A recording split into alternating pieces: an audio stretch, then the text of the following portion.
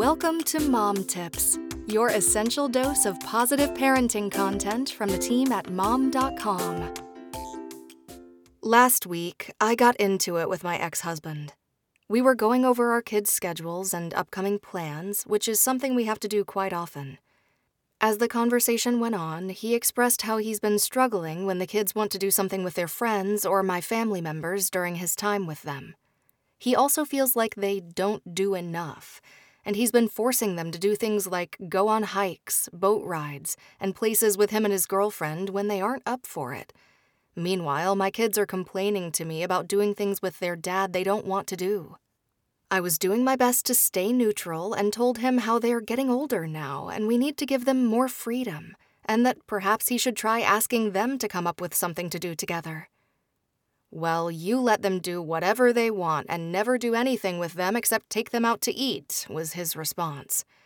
I know my ex very well, and this is what he does when he's upset. I also know that what he said isn't true. I do a lot of things with my teens, but they are more in line with what they want to do: shopping, having friends over, making meals together. I still got very angry, yelled at him, and hung up the phone. Then I had to get myself together to go pick up my kids from school. It was hard not to vent to them, but I know that if I do that, it will affect them in ways I can't erase. When we first separated, we made a pact to never badmouth each other in front of our kids. They are not equipped to handle that, even if they are upset with the parent being talked about. When my kids feel like he's being unfair and forcing them to do something, they come and tell me. While I don't agree with how my ex handles everything, and I encourage them to talk to him, I will never say that to my kids.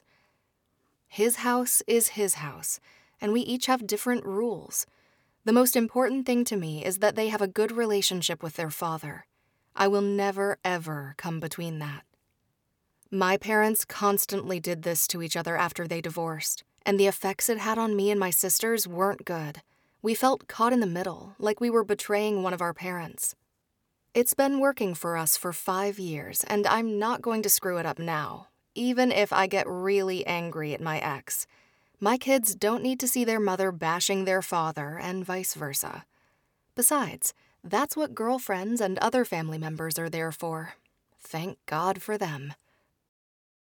Looking for more? Ask Alexa to open Mom Tips.